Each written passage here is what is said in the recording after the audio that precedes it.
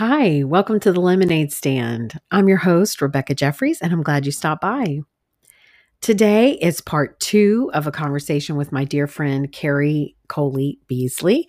She is a professional counselor, a longtime friend, a super fun person to be around, and a mom of a specially abled kid and another beautiful kid who also is special in her way. So I just wanted to share this with you. Hope you enjoy. And in honor of all the moms this week, enjoy this conversation and be uplifted by having some fun with me and my friend, Carrie Coley Beasley. How do you get in the practice of reaching out to that support system and saying, I need help? Because even though from time to time, there have been occasions where I've wanted to help someone and I felt like they leaned too heavily on my help. Right. But that is rare. Most of the time, my friends, especially friends that are women, but it's no exception, men are the same way. It is very difficult to say, I'm not handling this very well. I need help. Could you please take, take my kid for an hour? Could you please pick this up at the store while you're there? Or whatever from practical requests, or even just the admission that you're not all right. How do you overcome that? Years of counseling before I had children and a husband. If I'm just being real honest, because I've not always been a person who asks for help. I've always been a person who says, no, I'm going to do this myself. I got it. Crazy independent. I got this. I'm going to help you and I'm going to help everybody else, but I don't need any help. Right. And then hit the bottom. I don't really know what that feels like. Like, I don't really know what you're talking about that, because that's never been a problem I've ever had. Oh, and you might need a fire extinguisher for your rear end too. But I can so identify with that. Like, I want to help everyone, but I do not want to admit Right. when I need help, because I don't want it's all twisted up in there. You're the counselor, you know what it's all about. Right. But I think you make a good point, is learning how to seek help, whether it's professional help or just help from a friend. And sometimes they go hand in hand. And it's a balance. Like it truly is a balance, because to be honest, I don't ask for help from all people in all things. Like, I have a select few that I can really lean on, and that's my inner circle, if that makes any sense. And then I have, like, I look at life, as counselors, we look at life as a pool. You've got the people who are outside the pool under the umbrellas with the chairs, just kind of sitting there drinking their drinks. They're a part of your life. They're on the fringes, but they're not like in your world. Then you've got those people who are sitting on the edge of the pool, kind of hanging their feet in. Does that make sense? And then you've got those people who are sitting on the steps and who are in the shallow end. But then there are those people who are really in the deep end of the pool with you, and when your floaties deflate, they loan you theirs. What about the ones that have their diapers, that poop in their diapers in the pool? Right. And then crawl all over you. And then crawl all over you. Yeah, ones that wants to hold on to you and around your neck. Right. And floating to the top from their diaper. Right. Then, and I have to I kick them out of the pool. I do.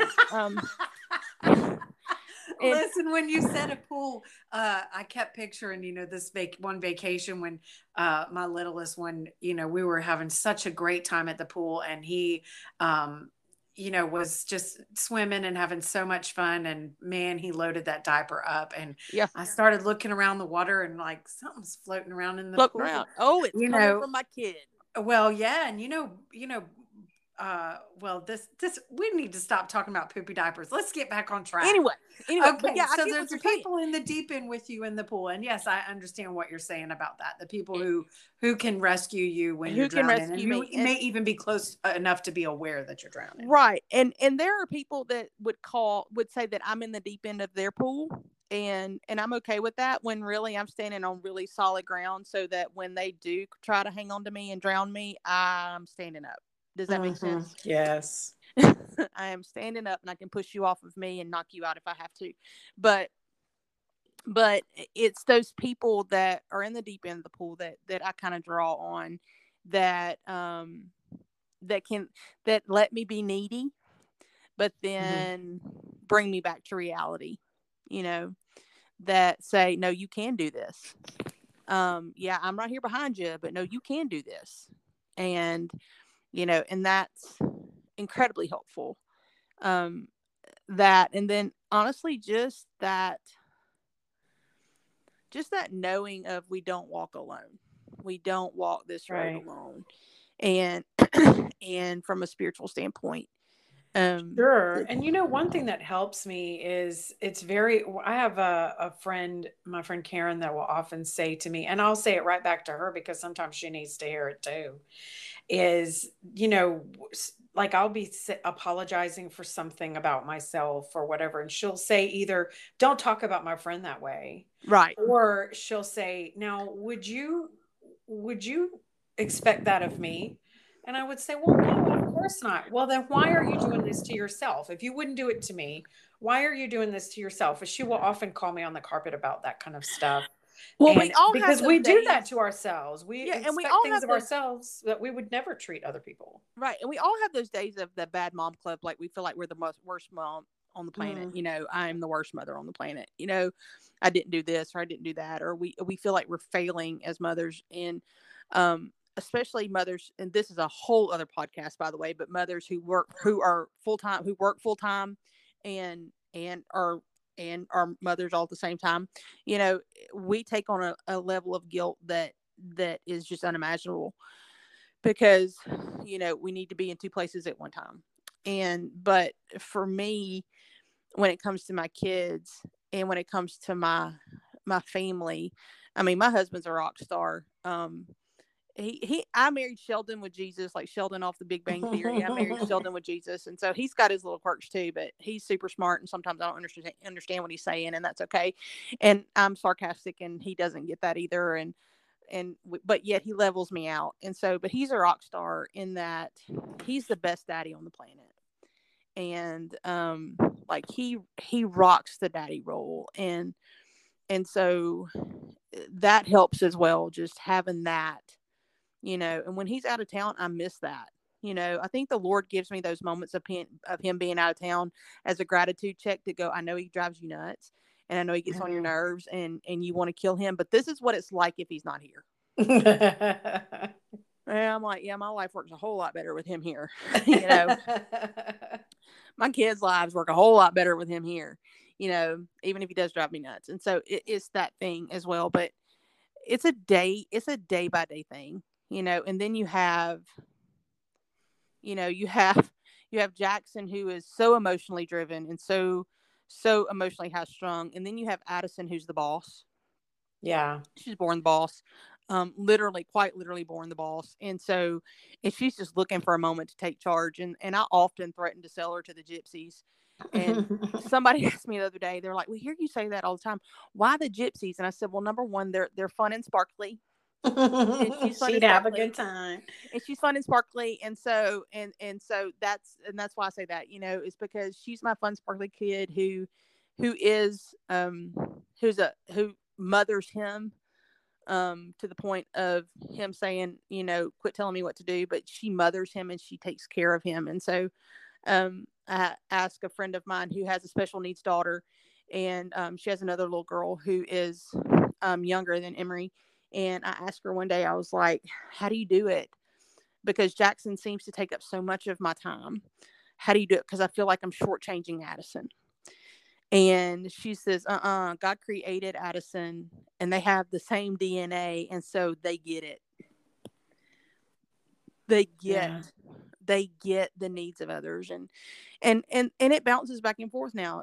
Now I feel like I don't get to give Jackson enough attention, because Addison is at that age to where she just only wants mommy and soaks up every inch of my time and every inch of space that I have. She sucks up all my air. She's a little bit like her mama. Like, she walks in the room and sucks all the air out of the room, and I get that, and I can sympathize with that. I understand that, and so, it's a gift that we just have, but it's one of those things to where it's a balancing act. It's all Right. just a balancing act. It And is. some days you I drop the like plate and to some days you don't. I like to approach it over the years as a mom. I like I've started to move away from the idea of juggling, um, and more or balancing, I guess. I've spinning plates and more to the idea of a rhythm. Like I felt like balancing it all when I picture now, you know, well, my mind can, my mind. Yeah, Anyway, I know. I know what you're talking so okay, so 17 years, you've heard a thing or two come out of my head. about. So Right. if you could go with me, I have a hard time picturing myself spinning plates or juggling or trying to keep everything balanced. That feels like it's on my shoulders all at once. But when I think about rhythm, then when I think about going from one thing to the next, to the next, to the next in a regular rhythm, so that I know in my heart I'm at rest because I can come back to that thing and I will come back to that thing when when that rhythm comes around again. It helps me as a mom to think about things that way because I can really identify with what you were saying because my kids are so far apart in age. I've felt like, my older ones sometimes take the short end of the stick because the little one needs more attention, and then sometimes, like right now it's Levi's senior year, so I've missed a couple of Caleb's baseball games because there are senior activities happening like for the last time, and so Right. I'm not able to be in both places. So I've learned over the years to approach it sort of as a rhythm, uh, in in getting from one thing to the next in a regular rhythm because I feel like I can do that and it doesn't involve me balancing all things at one time. Now, does it sometimes look like Lucy and Ethel with that conveyor belt going by? Yes. Yeah. And you're talking about a rhythm, and I'm wishing I could get in a rhythm. I still feel like I'm herding cats. You know, like I get one rounded up and I'm chasing another one. I'm getting, and it's like, no, and but I get that rhythm, and there are areas of my life that are in rhythm, and Yeah. they bounce back and forth like it. And here's the deal: if I'm okay, is if at least one part of my life is in order. Like if my work life is going smooth, but everything at home is crashing around, I'm okay because I can go to work and everything's running smooth. Or if things are crashing at work but everything at home for right now is running smooth, then I'm okay. Does that make Yes. sense? It's those Yes. moments where nothing's going right. Well, I think, That everybody's been sold a lie that all of it is supposed to go right at the same time. And my girl, friend, here's no. my friend Karen again. She's like, I call her the woman scout leader because she's got so much good and practical advice for me, but she'll say, she calls it selective neglect because reality is it's not realistic on the day of a big job interview to expect that you're going to make French toast for breakfast and No. dress your children, French braid your daughter's hair and all that stuff. It's not, there's sometimes some things get neglected in favor of other things, and other times the opposite happens. And like you were saying, sometimes work gets neglected in favor of family, sometimes family gets neglected in favor of work.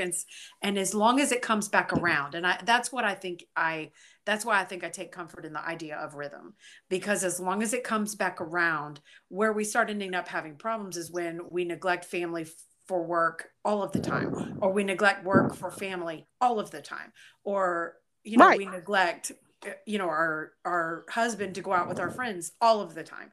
That's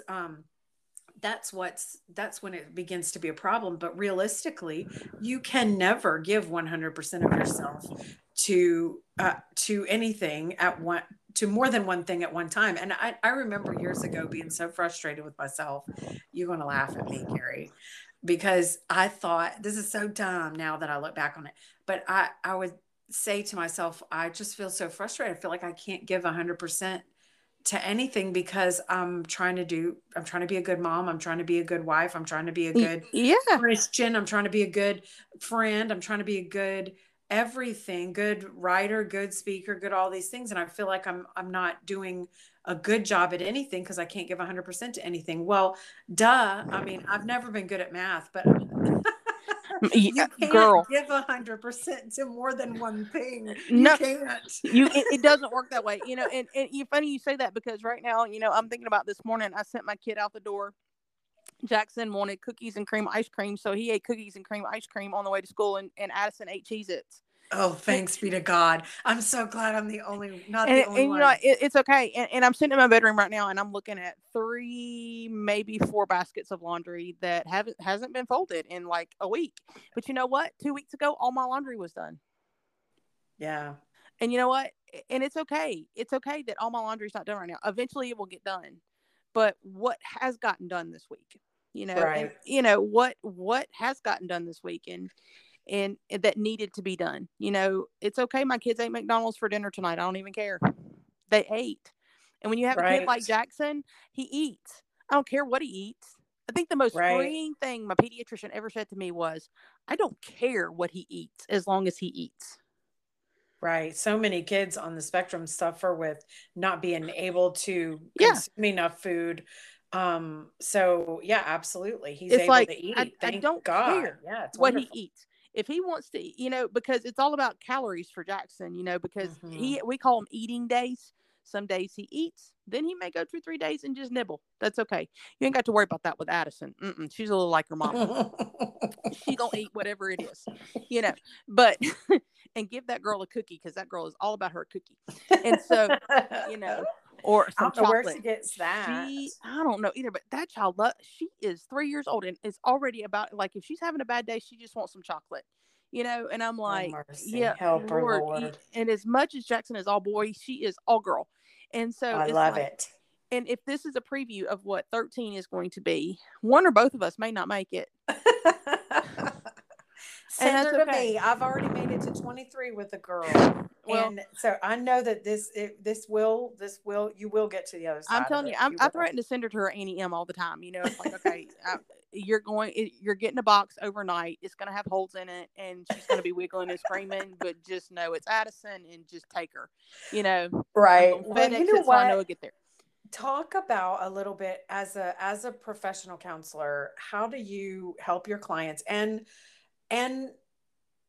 apply it to yourself to overcome guilt? I have a counselor. I mean, honestly, I can't counsel myself. I've tried that. Tried that for years. Like, okay, I'm just going to take what I know. It's like Dr. Heal Thyself and apply it to what I know. Yeah, and apply it. And okay, so I'm hearing you say, reach out for help. Yeah. And what else can we do to self-care, keep our guilt in check? Like say I'm struggling with mom guilt. Like we've spent the last few minutes talking about mom guilt. Right. So it must be a hot button. Hot button. Oh, it isn't though. Yeah. And I think self-care is a big thing. Like I notice I struggle with mom guilt when I'm super tired. Like if I am just exhausted and spent, like I have nothing left to give, that's when my guilt-o-meter is pinging out, because I'm not myself and I'm not okay with me, and so I've just learned that, sometimes a really good nap helps with that, or I need to unload what's going on. And I just have to find out why because oftentimes we're guilty about something that and that's really not the root cause of that. It's a symptom. It's the fever that goes along with the flu, but it's not what the illness is. Right. And so, and just finding people that I can talk through, okay, this is what I'm feeling, and them asking the right questions to go, oh, this really has nothing to do with my kids and everything to do with expectations that I put on myself. Sure. And what's underneath that? Like if you dig down a little bit, underneath? and dig underneath, what's the layers under that, and just seeing that, but also just being willing to sit in that guilt and go, I don't feel good about the mom I am right now. I don't feel, and sometimes that guilt is warranted, because there are days. Yes, that's what I was thinking about. I'm like, talk about that, because I think there's a difference between guilt and remorse. And sometimes as a mom, I think I felt remorse. Like I treated my children unkindly, or I said Right. something I shouldn't have said. And that's remorse, and it's justified. That is my heart. Absolutely. And God's voice trying to tell me you've misstepped here, and you need to go to this child or your spouse or whoever and say, I shouldn't have done this, and ask for their forgiveness, and let it be a teaching moment for you and your child. And so sometimes there's remorse for something that I've really done wrong. And then sometimes there's guilt that's totally not warranted, like unrealistic stuff, like me trying to give more than 100% of my, like 100% to more than one thing. You cannot, math doesn't work Yeah, out. like It the doesn't, ice cream that's thing. not It'd been real easy. realistic. Yeah. Oh, I feel so guilty. Like I'm learning not to be embarrassed about the behavior of another individual. That's always been a big thing for me. Like, Well, so I've learned that. So that's an unrealistic. I've always felt guilty if someone I loved treated someone else unkindly, and I felt guilty about that. But I don't have control over the behavior of another person. So that's yeah. unreasonable guilt versus remorse. So talk about, how do you identify, how do you tell the difference? I know it's hard for anybody to imagine, but I'm a yeller. Like I yell. Yeah, like I yell. Like I know I yell, and my tone, I have tone. I know all these things about me. And so that's one of those things that, like last night, Jackson and I had a really bad night with just whatever, and I had corrected him, and I corrected the things that needed to be corrected, but I did it in a way that was like, I was a little too, like, my tone was too over the top. Does that make sense? Mm-hmm. And like it was warranted the first 10 minutes, but then mommy needed to back off and let it go. And I didn't. And so before he went to bed last night, I told him, I said, buddy, I was like, yell at him and say, and mommy's sorry she yelled at you. I know that doesn't help you, And so those are those things that I have to do, is just really, really, really watch my tone and watch. But it's that nagging. There's a difference in that. It's like conviction and condemnation. God made conviction is lifting up, where condemnation is shoving down. And so unwarranted and guilt that I put on myself, and expectations that I put on myself, are totally weighing me down and pushing me down. Does that make sense? Mm-hmm. Whereas when it's a remorse thing, and something that I know I need to apologize for, it's one of those things that it uplifts me when I do it.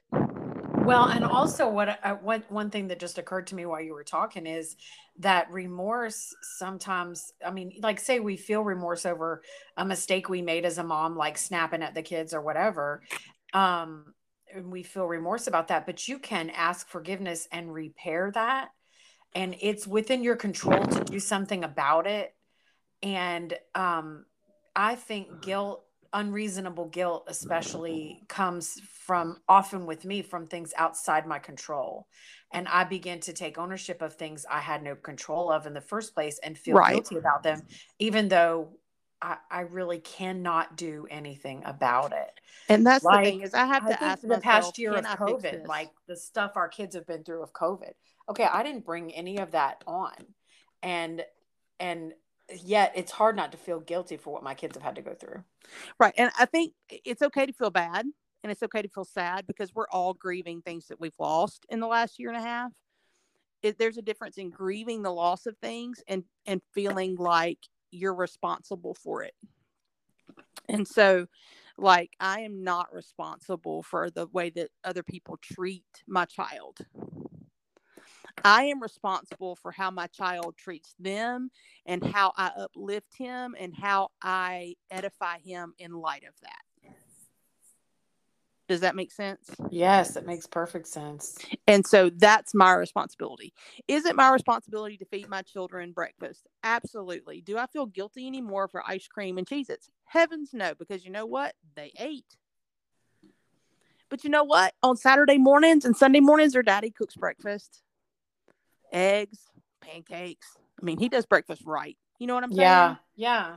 And so that's not my gift. That's not my thing. Now, I can jam up lunch. I can jam up dinner. But if you want me to do something early in the morning, like productive, other than get you out the door, I'm not your girl. That's not me. And it's Right. knowing, and I think the older we get, the healthier we get, which goes back to that reaching out for help and being willing to process your junk with other people. And the more we know ourselves, then the more we give ourselves a little grace, because we know what we're good at and what we're not good at. Yes, I think it's important to recognize that we can't be good at everything, and appreciate the other people who can fill in where we fall short. And also, you just said something that really clicked with me. As we get older and we get better, healthier, not everyone gets healthier as they get older. No, But that's should sad. be, it should be. So that's something I think, as women, as men, as adults, growing in the world, and we are continuing to grow, hopefully, and we should be getting healthier as we get older, more mature. And so I think, if you're feeling bad, check in with yourself and see, am I growing? Am I getting healthier? Am I getting more? Am I learning from my experiences on this earth, in this world? And the more of them that stack up, the more I should be learning. And so many times I think I've spent unrealistic amounts of time wallowing in guilt or what ifs, instead of getting healthier as I've gotten older. I tell people all the time who are dealing with grief and dealing Yeah. with really hard things is that, number one, we have to feel those things to heal from those things. We can't just think our way through it, because if we're just thinking our way through it, then we're really not feeling it. And if you can't feel the pain of hurt, then you really can never feel the joy and the happiness that comes with life. That's true. Because it comes from the same place. That's true. And so for me, I tell people, it's okay to sit in your pain. It's okay to sit in that grief. It's okay to wallow.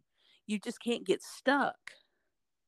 Right. You can't get stuck. And so I tell people all the time, like, especially in their beginning grief journey, like if they've really lost someone in the beginning of that grief journey, so let's set a timer. If you're feeling bad about thinking about it too much, then hey, let's set a timer. And I'm going to give myself 20 minutes, and I'm really going to wallow in this, and I'm going to cry, and I'm going to write in my journal, and I'm going to fuss and cuss. I used to do that. Remember? I know. I used to go to Celebrate Recovery on Friday nights, and that was my time to cry when I was going through my divorce, my first divorce, and my children were small, and what am I going to do? I was just devastated, but I felt like I could not show up for my kids. So when am I going to process this? So I would take them to child care at the church at Celebrate Recovery, and I'd go up to Celebrate Recovery. Everybody in there got problems, so nobody cared if I cried the whole time. And that was my time. I set aside Friday night, Celebrate Recovery, to process and grieve, and everybody got used to it. They just handed over the tissues and just let me cry, and it was fine. It was great. It was good for me. And I think the other thing is for some women, it's easy to set aside that time, and the crying part is easy, but for some of us, it's not. And because we're so compartmentalized, because we don't have pain just from yesterday or from last week. We have pain from 20, 30, 40 years ago. Oh, sure. And it's like opening a Tupperware cabinet and you just and everything just falls out on top of you. Right. I know. I personally don't have those kinds of cabinets, but I got them all over the place. But I'm just kidding. All my cabinets practically. And every now and then I think it's so straight. But if I pull the wrong lid, it's all coming down. It's like Jenga. If I pull the wrong piece, it's all coming down. And so yes, you don't want to pull your emotional and it Tupperware ain't the table size Jenga. It is the new life size Jenga that is going to knock you out when it comes crashing down. And so it's like Carrie, why you got them stitches? Well, I knocked over my Jenga. Well, I knocked over my Jenga pieces. I pulled the wrong piece. And so Carrie, I told you we would end up with a two-part, and we have, and that's great. That's great. But one thing before we wrap up, I want you to do is talk to moms of kids with special needs.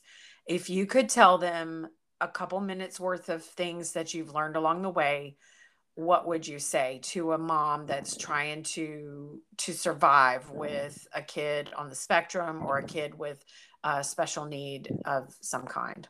It's not your fault is the one thing. Um, it's not your fault. You did nothing wrong.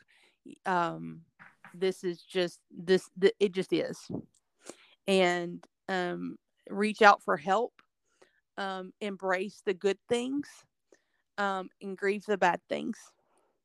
Um, and never, ever, ever, ever think that they're less than. But that they are who they are. And they are special in ways that you can't even imagine. And just because they may not be playing baseball like every other kid, or be the life of the party, or be the best student, or whatever else, they are who they are, and they're great at that piece of them. And they're great at that. And so, but the biggest thing is, I think, is just knowing that the way we treat them and the way we love them and the way that we empower them also empowers us. And so that's what we do, is we go forth and we empower and we conquer the world together, one step at a time. You know, I didn't think about that, but you've got a great point. When you say Jackson has superpowers, that makes you the mother of a child with superpowers. That's right. And so it's that really flips things over. You don't have a child with limitations. You have a child that has extraordinary gifts and extraordinary things about his personality. And that makes you the mother of someone extraordinary, which is a totally different way of looking at things. Absolutely. Absolutely. And it's not easy. And there's could be a mom out there that says, yeah, but your kid's verbal. My kid's not even verbal. Or your kid can walk. Mine can't even walk. And the thing is, it's like, you're right. I am blessed every day with the abilities that he has. But I also know that God never, ever said we walk this alone. And he gave you that baby for such a time as this. Verbal, nonverbal, running, not running, seeing, hearing, deaf or blind. That baby is yours. And God created that baby just for you in their own special way. And they do have superpowers. And they are special. And they are not a mistake. God created them on purpose for a purpose. Sure. Even the superpower to get people's attention, to Absolutely. soften people's hearts, to make people stop and think when they wouldn't stop and think otherwise. You know, that's what special kids do. And I mean, it's a special gift. I don't want to use the word special too many times because I'm aggravating my own self by saying it so many times. But it's extraordinary to think about when someone is struggling with a problem or a different ability and overcomes or finds ways to live life in spite of it. And I see this all the time in my work with older people who many times lose their vision, lose their hearing, and they're trying to navigate the world in a way that the rest of us take for granted. They're trying to overcome challenges, and they constantly give a gift to the world because they make people stop and think, stop and smell the roses, stop and go, wow, thank God for my hearing, thank God for my sight. Or if that person can do it, then maybe I don't have any excuse not to get up off my butt and do it. So it's just so many beautiful gifts that we all have to bring to the table, even though we differ in our levels of ability. Right. Absolutely. Absolutely. Well, thank Carrie you. Coley Beasley, I can't believe we have finally, I can't believe it took us this long, number one. I know, right? But number two, this has been so much fun. And I want y'all to know, if you are listening, that I did not give Carrie not stitch one opportunity prepare for this whatsoever. She did not know what I was going to ask Completely her or blind. what the topic was going to be about. She just got a text from an old friend that said, "Hey, you want to record a podcast with me?" And she said, "Sure, what time?" And I said, "This time." "Okay, you calling me?" "Okay." And we just it's so fun to have people in my life that I can pick up with, like, no time has gone by, and you're one of those people, and I'm thankful. Super thankful for you. It felt a little bit like we might have been sitting at the bakery. The only thing we're missing is the muffaladas. Exactly. And a Diet Coke. Maybe some cookie dough.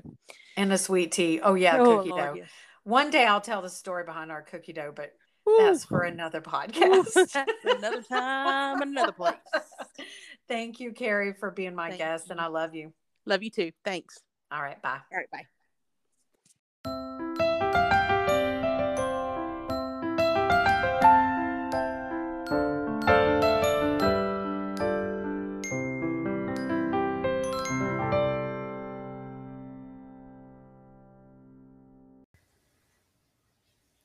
Hi, guys. I hope you enjoyed my conversation with Carrie Coley Beasley and hope you found some encouragement as a mom, whether you have a child who's specially abled or if you're just a mom with kids and a busy life. And I hope you found it uplifting. Today, something sweet I want to share with you is an Amy Grant song called Better Than a Hallelujah. I'm going to put a link to the YouTube video in the show notes.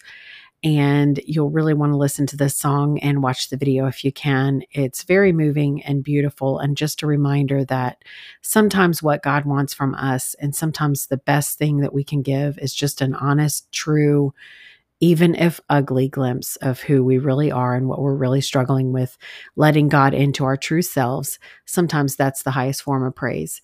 So I hope you enjoy that song, Better Than a Hallelujah. I'll put a link in the show notes. Thanks. Bye.